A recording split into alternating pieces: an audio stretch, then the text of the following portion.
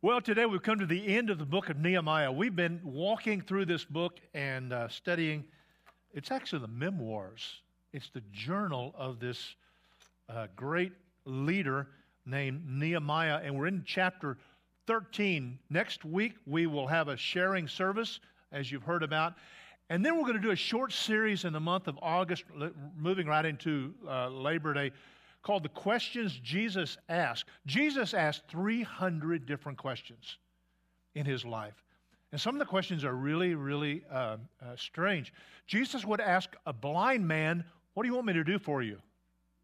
I mean, that seems obvious, doesn't it? Why did he ask those kinds of questions? So we'll do that during the month of August.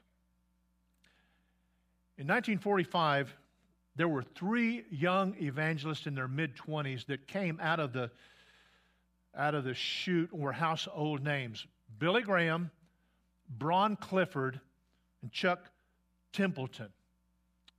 Each one was packing out auditoriums all over the United States. Chuck Templeton and Billy Graham were good friends. They both worked with Youth for Christ. One seminary president heard Chuck Templeton preach, and he said this: "He is the most gifted and talented young man in America today for preaching."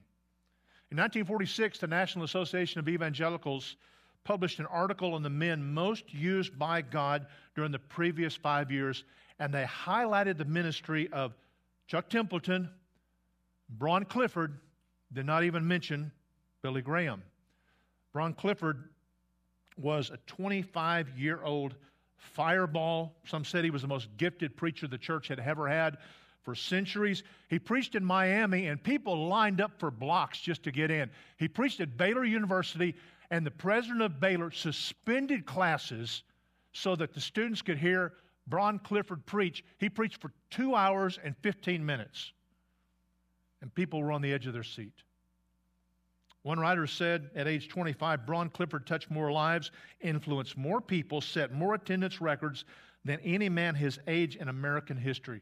He was tall, he was handsome, he was intelligent, and in fact, he was invited to play the part of Marcellus in the old movie The Robe. Anybody ever watched the old movie The Robe?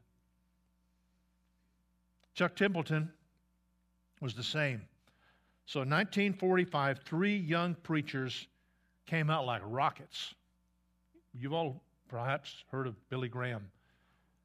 You've probably not heard of Bron Clifford or Chuck Templeton. In 1950, Templeton left the ministry and went into a career in television and radio and broadcast journalism, newspaper journalism. He decided he was not a Christian anymore. He deconstructed his faith and, in fact, said, "I don't believe the Bible is true in any way." Bron Clifford, 1940-1954, left his wife with 2 Down syndrome children. He died at the age of 35 of cirrhosis of the liver in a rundown motel on the edge of Amarillo. His last job was selling used cars in a rundown lot, and his friends raised enough money to purchase a casket, and he was buried in a cemetery for the poor. 1945. 3 young men, extraordinary gifts, preached to thousands of people. In 10 years, one was left. John Bisagno was the pastor of First Baptist Church in Houston for many years. When he finished college, the year after finishing college, he was sitting in the home of his future father-in-law. He was engaged to the man's daughter. They were talking about the future. And John Bisagno's father-in-law said this: "John, as you get ready to enter the ministry, I want to give you some advice. Stay true to Jesus. Make sure your heart is close to Jesus every day. It's a long way from here to where you want to go. Satan's in no hurry to get you." It's my observation, John, that 1 of 10 who start out in full-time ministry for the Lord at age 21 are still on track by age 65. They get shot down by morally, by discouragement, liberal theology. They get obsessed with making money, and for one reason or another, 9 out of 10 wipe out. John Bisagno was 21 years old. He didn't believe his future father-in-law was saying, so he went home and got a Bible, and in some blank pages in the Bible, he wrote down the names of 25 of his peers, his contemporaries, wrote their names. And over the years, he went back to that Bible and began to cross out names. 40 years later, 3 of the 25 names were still there. Howard Hendricks over at Dallas Seminary, anybody here heard of Dallas Seminary? Did a study of 246 men in full-time ministry who had experienced moral failure over a 2-year period. 246 men derailed in 24 months. That's 10 a month. That's 2 to 3 a week. Each started out strong. Each man had 3 things in common. I'm going to share those at the end of the message. You're thinking, okay, fine, Sam, I'm not in full-time ministry. Granted. But if you're a Christian, you're a full-time Christian. And God has given you a ministry. And here's my question. Better people than you and me have washed out. Better people than you and me have walked away from the faith. Better people than you and me did not finish well. Here's the question. Why do you think you will? What measures are you taking right now to finish well as a Christian? And I think some of the hardest tests, some of the most challenging tests actually come toward the end of life. And so many people have walked away toward the end of their life. So what does it take to finish well? And why do so many people not finish well? And Nehemiah helps us answer those 2 questions. So I want us to read the first 7 or 8 verses of Nehemiah chapter 13. And by the way, this takes place, this may be the last event in the Old Testament. The book is not at the end of the Old Testament, but historically, we're right at the end of the Old Testament period. So, beginning with verse 1, chapter 13. On that day they read from the book of Moses in the hearing of the people, and in it was found written that no Ammonite or Moabite should ever enter the assembly of God, for they did not meet the people of Israel with bread and water, but they hired Balaam against them to curse them. Yet our God turned the curse into a blessing. Boy, is that good news? God can turn a curse into a blessing.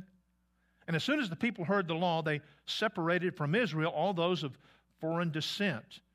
Now before this, Eliashib, the priest who was appointed over the chambers of the house of our God, who was related to Tobiah, prepared for Tobiah a large chamber or room where they had previously put the grain offering, the frankincense, the vessels, the tithes of grain and wine and oil, which were given by commandment to the Levites, the singers, the gatekeepers, the contribution for the priest.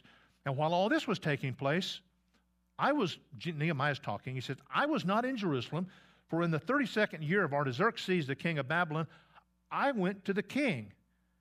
And after some time I asked leave of the king and came back to Jerusalem, and I discovered the evil that Eliashib had done for Tobiah, preparing for him a chamber in the courts of the house of God. So, Nehemiah's not there. He has finished the job, leaves after this great dedication, so full of joy. So many people so grateful for what God had done in allowing them, helping them, strengthening them to build this massive wall around the city to protect the city and also to gain a name for their God in the nations around them. His heart was so full. The people had made promises. We will serve the Lord. We will honor Him. We will bring our lives in alignment with Him. His heart was so full. Went back to the king who had given him permission to leave. We don't know how long he was gone. Maybe some people say 2 years. Some people say as many as 15 years. But after a while, he comes back to Jerusalem and he discovers while the cat's been away, the mice have been playing. He expected to find things just like they were when he left, and he was stunned at what he found back in Jerusalem. The people of God had gone back to their own ways. Solemn vows they made to God, totally forsaken. He must have scratched his head. He had literally been a part of a miracle. He was a part of an awakening in the city. People had found a new walk with God. That happened when he left. He comes back and he discovers 4 problems. And he acts to resolve those problems. The same 4 reasons why people today, many do not finish well. Let's just look at them. Here's the first one. Unhealthy relationships. Toxic friendships. He said, I came back and I discovered that this man named Eliashib, the high priest, had let a friend named Tobiah move into a room in the temple, this massive warehouse-sized room where the tithes had been stored. In those days, they tithed grain, they tithed wine, they tithed oil. This man had been an enemy of God's people. This was the very guy who tried to stop the people from building the wall, threatened them, terrorized them, ridiculed them, made fun of them. But while Nehemiah was gone, this man, a pagan, an unbeliever, moves right into the nerve center of the temple in Jerusalem. This would be like Willie the bank robber being on the bank board and having a key to the vault. This would be like calling the next pastor here and knowing that he's a member of Atheist United. I mean, it doesn't make sense. And Nehemiah couldn't believe his eyes. The house of God had been infiltrated by the enemy of God. So he says in verse 8, I was very angry, and I threw out all the household furniture of Tobiah out of the chamber. I mean, he just kind of loses it. And this is like Jesus going into the temple and cleaning the temple out. He throws all this man's stuff out. You can imagine this man coming home at the end of the day and all of his stuff is flying up and down the street in the wind. Verse 9, he says, I gave orders and they cleansed the chamber. He said, fumigate that place. I don't even want that room with the smell of that man. They cleansed the chambers. He said, I brought back there the vessels of the house of God with the grain offering and the frankincense. In our days, we would say we took out the carpet up, we replaced the tile, we painted. Nothing of that man left there. You say, how did this happen in the first place? And later on in this chapter, we learn that the high priest who was in charge of the temple had a son who was married to the daughter of one of this man's closest friends. Some people don't finish well because they have been highly influenced by a relationship in their life, a friend, someone close to them.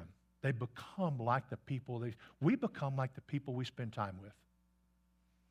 1 Corinthians 15:33 says, do not be deceived. Bad company ruins good morals. 2 Corinthians 6 says, do not be bound together with unbelievers, for what partnership has righteousness and unrighteousness, or fellowship with light with darkness? And this does not mean we isolate ourselves as Christians from people who are not part of the family of God. On the contrary, God called us to represent Him and be ambassadors, to love people and serve people in the name of Christ and be a witness to people. So we don't isolate ourselves from the world. We're called to be salt and light in the world. But it does mean we're really, really careful that they know where we stand, who we are, to whom we belong. But what happens is a lot of times people who are in our lives influence us negatively rather than us influencing them in a positive way toward Christ. And I have lost count of the number of young people and adults who started strong, fire in their heart for Christ. And because of close friends, teens, adults, lost it. There are toxic people. Amos 3:3 says, how can two people walk together if they don't agree? So here's the question. Do the people you hang out with, do the people you rub shoulders with every day fire you up spiritually or drag you down? Do they pour gasoline on your spiritual fire or they pour water on your spiritual fire? And this even happens with people who call themselves Christ followers. Sometimes the people who do the most damage to us call themselves followers of Christ. But the reality is sometimes it's close relationships, unhealthy relationships that turn us and drag us away from a closeness to Christ. And I just love this guy Nehemiah because he's courageous. He's got nothing to gain. He's willing to face issues and do something about it. I think if it had been me, I'd have just walked away from Jerusalem and said, there's no hope for these people, not Nehemiah. Here's a second thing, neglect of worship. Verse 10, he says, I also found out that the portions of the Levites had not been given to them, so that the Levites and the singers who did the work had fled each to his field. Nehemiah is he's like a parent who keeps seeing the door closed to their kid's room And finally says, something's going on in there that shouldn't go on. I'm going to open the door. I'm going to have that in our home. The room that was used by this man Tobiah was the very room used to store the tithes that provided the living for the Levites, who were the worship leaders of the time. So there's no money to pay the worship leaders, so the worship leaders, to support their families, leave and go out to the fields, cultivate their fields in that agrarian culture, and the worship in the house of God stops. It's like dominoes falling over. So Nehemiah says, verse 11, I confronted the officials and said, why is the house of God forsaken? When I left, God was first in your hearts. The worship of God was a priority for you, but the passage of time has diminished the importance of the priorities, and Nehemiah says, no longer is worship a priority. So verse 11, I gathered them together, I set them in their stations, and then all Judah brought the tithes of the grain and wine and oil into the storehouse. One of the first signs of spiritual decline is neglecting, use these words, the house of God. Neglecting the worship of God, particularly in our giving. I mean, you can mark it down. When God's people start to drift spiritually, it often shows up in their giving. They just don't give like they used to. Jesus said, where your treasure is, that's where your heart will be. And when your treasure is Jesus, that's where your heart is. And you find yourself wanting to give faithfully and generously. And one of the secrets of staying fresh spiritually, one of the secrets of finishing well, is giving. If all we do is receive, we're like the Dead Sea. Everything flows in, nothing flows out. And soon there's a stagnation that takes place. Carl Miniger, the famed Miniger Clinic, said, and I quote, giving is a criterion of mental health. Generous people rarely are mentally ill people. Giving it's like a thermostat and it's like a thermometer. Giving registers something of your spiritual life, and it sets something of your spiritual life. So maybe some of us just need to look at what the Bible says about giving. In our budget, whether it's on your computer or in the top of your head, is giving to the Lord at the top, or is it at the bottom? And what Nehemiah shows us is the worship of God gets neglected because giving doesn't take place. So he says, verse 13, I confronted them, and he says, I appointed treasurers over the storehouses, Shemaliah the priest, Zadok the scribe, and Pedaiah of the Levites, and as their assistant, Hanan the son of Zakkur, the son of Mattaniah, for they were considered reliable. It's interesting, he chooses people who are leaders on the basis of their character. Are they trustworthy? Because he knows one spiritually unqualified man can ruin the work of God. He says their duty was to distribute to their brothers, and then he prays, remember me, O my Lord, concerning this, O God, and do not wipe out my good deeds, for I've done for the house of my God and his service. Here's a third thing, being consumed with business. Verse 15, in those days I saw in Judah people treading wine presses on the Sabbath and bringing in heaps of grain and loading them on donkeys, and wine and grapes and figs and all kinds of loads which they brought into Jerusalem on the Sabbath day. And I warned them on the day when they brought solid food. You say, what's the problem with this? Well, the problem is, back in earlier days in chapter 10, the people promised they would keep the Sabbath day. They would not do business on the Sabbath day, but they have broken that vow. They've gone back on their promise. The Sabbath in the Bible is the sixth day of the week. The word Shabbat or Sabbath means stop, means cease. And God set the Jewish people, gave them the gift of the Sabbath day to distinguish them, to make them different from everyone else, to say to them, work is not your master. Work does not own you. You are not slaves. So I want you to practice the Sabbath to refresh yourself and to rest and be with your family, to worship the Lord on that day, to renew your strength. Now, we don't worship on Saturday for two reasons. One is the meaning of the Sabbath was fulfilled in the cross of Jesus. Hebrews chapter 4. So Sunday is not the Christian Sabbath. It is a special day, Sunday, of course, when we remember the Lord and we celebrate the resurrection of Jesus, who rose on Sunday. But there's a second reason, and that is the Holy Spirit came on Sunday. We're not bound by the Sabbath laws, but the principle is real and true. That is a day to worship and enjoy, to rest, to play together. And just like the Bible teaches that the tithe, the first 10% belongs to God, which means money does not own us, so one day of the week says work does not own us. We belong to the Lord.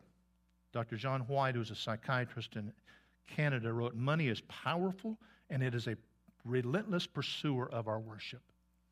So look what Nehemiah does. Verse 15. He warns them.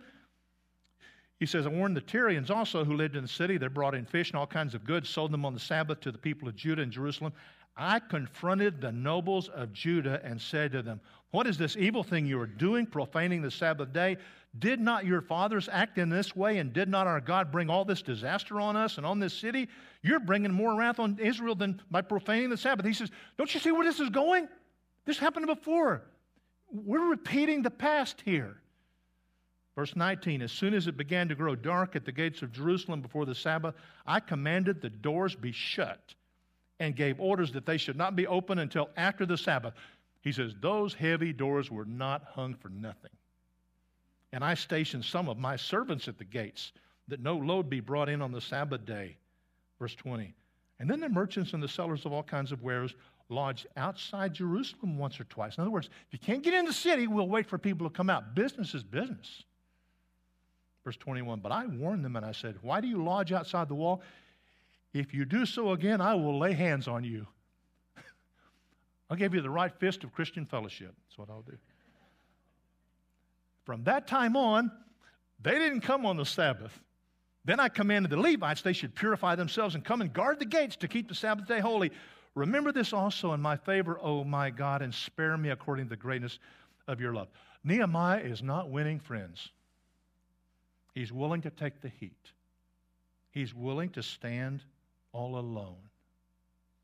He knows that after a few years, without strong leadership, we tend to grow soft. Leaders, after a few years, can allow personal relationships to even override our convictions, and we get kind of beaten down. So Nehemiah has dealt with friendships. He's dealt with the way people spend their time, how they make their money, and now the most ticklish situation of all, careless family life. Verse 23. "In those days also I saw the Jews who had married women of Ashdod and Ammon and Moab, and half of their children spoke the language of Ashdod, and they could not speak the language of Judah, but only the language of each people." Intermarriage of Jews and Gentiles was forbidden.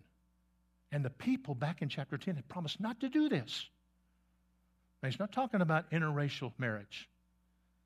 He's talking about Christians marrying non-Christians, followers of Christ marrying. He's talking about spiritual compatibility, where the deepest thing in your heart needs to be able to be shared with the person that you're married to. The deepest thing in their heart is spiritual compatibility. But these people had chosen wives from various religions and forbidden nations, and the kids growing up did not know Hebrew. Lots of times, language is learned from the mother because he's with the children more than the father. And language carries, anybody who's learned a second language knows that language carries culture. Language carries an identity. Language is more than just words. There's priorities and principles, a way of life bound up in a language, and Nehemiah realizes that in a generation, the entire Hebrew culture could be lost. The very existence of the Jewish race was at stake. So what does he do? Some of you are going to love this. Verse 25, "I confronted them and cursed them and beat some of them and pulled out their hair." Literally, the Hebrew says, "I made bald." Apparently, Nehemiah had never heard of the 11th commandment, "Thou shalt be nice." Now, this is a new approach to church discipline. Maybe we could practice this around here. What's going on here? He's not just an angry guy, old and angry. He is publicly shaming them. And in a shame-based culture, this is incredibly powerful. He's not cursing them like cussing them out. This is a This is a curse from God, in the name of God. Desperate illnesses require desperate measures. Verse 26, I made them take an oath. Boy, if you've been pulling my hair out and beating me, I think I might take the oath. I made them take an oath in the name of God, saying, you will not give your daughters to their sons or take their daughters for your sons or yourselves. Did not Solomon, the king of Israel, sin on account of such women? Among the many nations, there was no king like him. He was beloved by his God. God made him king over all Israel. Nevertheless, foreign women made even him to sin. Remember, he's talking about from other religions. Shall we then listen to you and do all this great evil and act treacherously against our God by marrying foreign women? He says, this is why we went into captivity. This is about God. Friends, you know the problem with God? He tends to tell people how to live. And we don't like that. So verse 29, then I cleansed them from everything foreign. I established the duties of the priest and the Levites, each to his own work. I provided for the wood offering at appointed times and for the first fruits. Remember me, O my God, for good. The end of the book. The end of the Old Testament. How does spiritual defection take place? You might want to just jot this down, or wives, you might jot it down for your husband because he's not going to do it. How does spiritual defection take place? Number one, small compromises. Begin to tolerate little things in our lives. Things that we know are not. There's a slow erosion. Small lies. Who's going to hurt? What does it matter? We just drop away for a while. Small deceptions, just small things. Small compromises. The entertainment you watch, the jokes you tell, the way you dress, just little twinges of conscience that you ignore, dismiss. Martin Luther said it's never safe to violate your conscience. Number two, slow leaks. Slow leaks. You go days without reading Scripture, praying, in just a few days, and Jesus is just a memory. Just a few more charges on the credit card, just a few more out-of-town trips. I don't take my Bible. A few things of watching what does not honor the Lord. I just want to say, if you're tolerating anything illegal or immoral in your life, if you're working 7 days a week, week after week, if your closest friends have more influence on you than you on them, you're sowing seeds of defection. And it's only a matter of time. You're not going to get back. No one drifts toward God. We drift away. Third, an unguarded heart. Proverbs 4:23 says, above all else, guard your heart. Out of it flows the issues of life. Years ago, back in college days, someone gave me this old book called The Root of the Righteous by A.W. Tozer.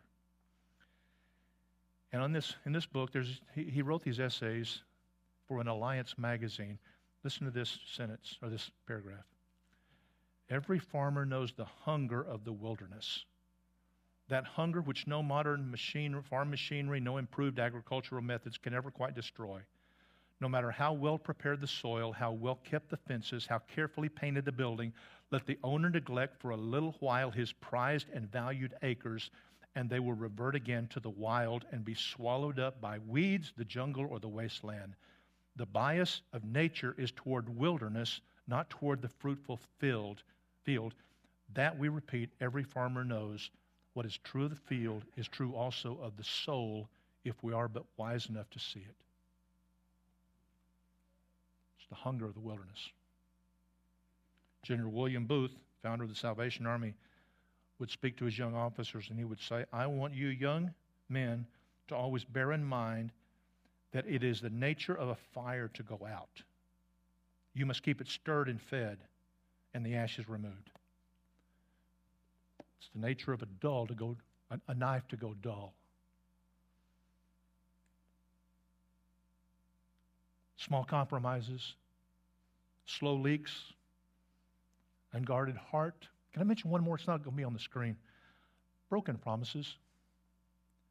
One of the great barriers to spiritual growth is broken promises.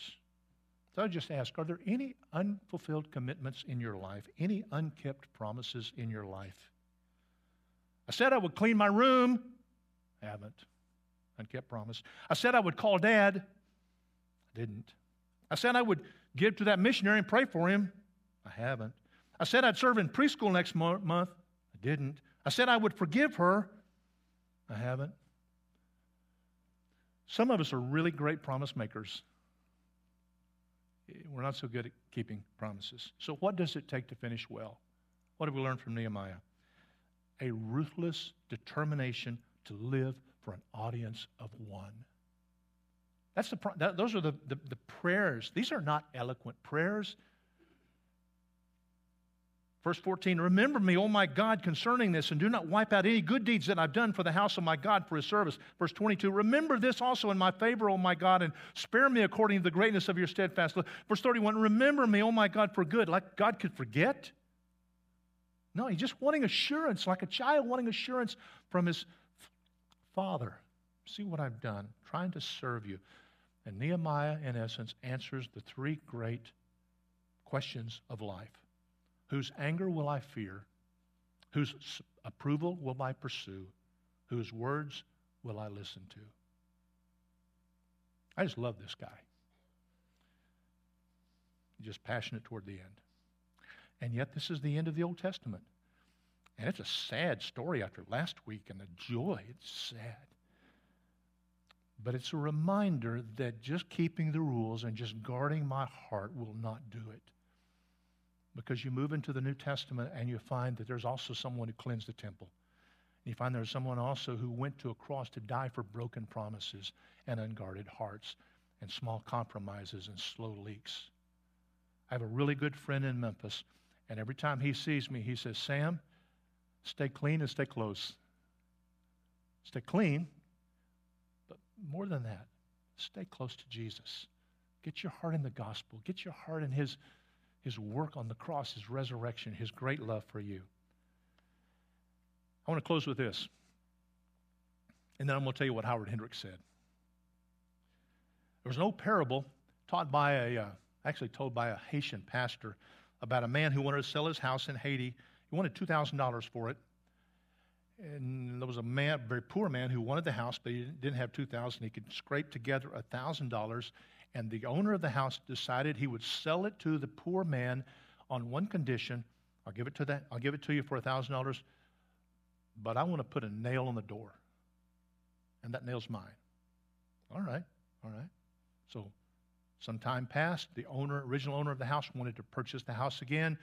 The poor man would not sell it. He said, no, it's my house now. So the original owner of the house went out and found a dead dog in the street and hung it on the nail. It wasn't long before the guy sold his house because of the stench that was there. And the Haitian pastor said this, if we leave the devil with even one small peg in our life, he will return to hang his rotten garbage on it. Is there a nail in your life? A nail that you've leased out to the enemy? Here's what Howard Hendricks said about those 246 men that he examined their lives. There were three things that were true of them. They were accountable to no one. They were not having an individual daily quiet time with God. And they thought it could never happen to them. No accountability, no closeness to Jesus, and could not believe it would happen to them. Here's the good news of the gospel. We not only live in a broken world, but we are broken people, and Jesus loves broken people, and Jesus can take what is cursed and turn it into a blessing. That Jesus not only forgives, but he gives a new beginning. And maybe that's what some of us need now. So would you bow your head in prayer with me, please?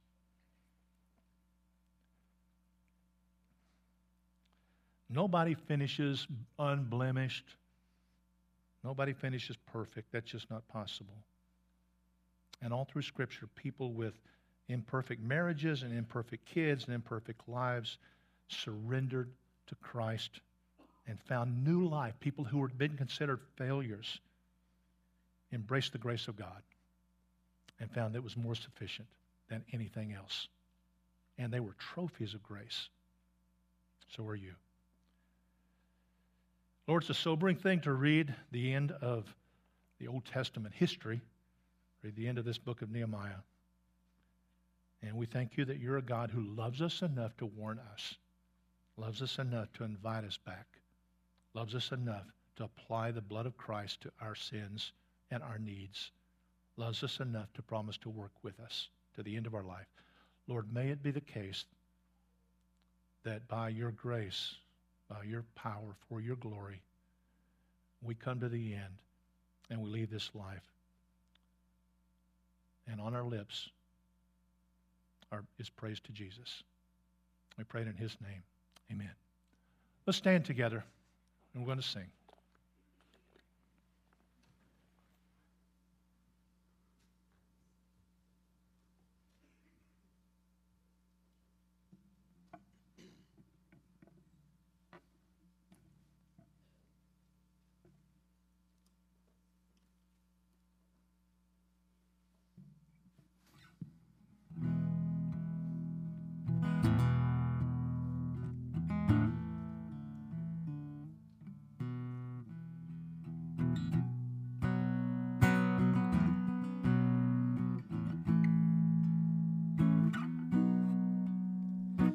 Be now my vision, O Lord of my heart, not be all else to me, save that thou art.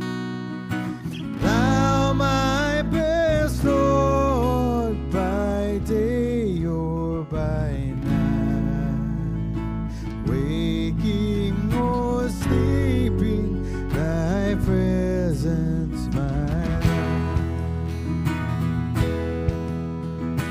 Be thou my wisdom, and thou my true word. I ever with thee, and thou with me, Lord. Thou my great Father, and I thy true Son. Thou in me dwelling, and I with thee one. Riches I heed not, nor man's empty praise. Thou mine inheritance now and always. Thou and thou only, the first in my heart. My King of heaven, my treasure thou art.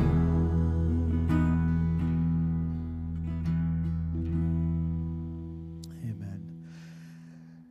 May the Holy Spirit, by his grace, use this word to fester in you like a wound that needs attention, that we might rise up as a people responding to the word of God and dealing with this sin by the power of that very same Spirit. If we can be praying for you this morning, we're going to have some folks up front here that would love to serve you in that way, and I want to remind you of the many opportunities we have for you to get involved just outside these doors to the left at the service desk. Get involved. Let us connect with you and grow this church by the will of God. Amen.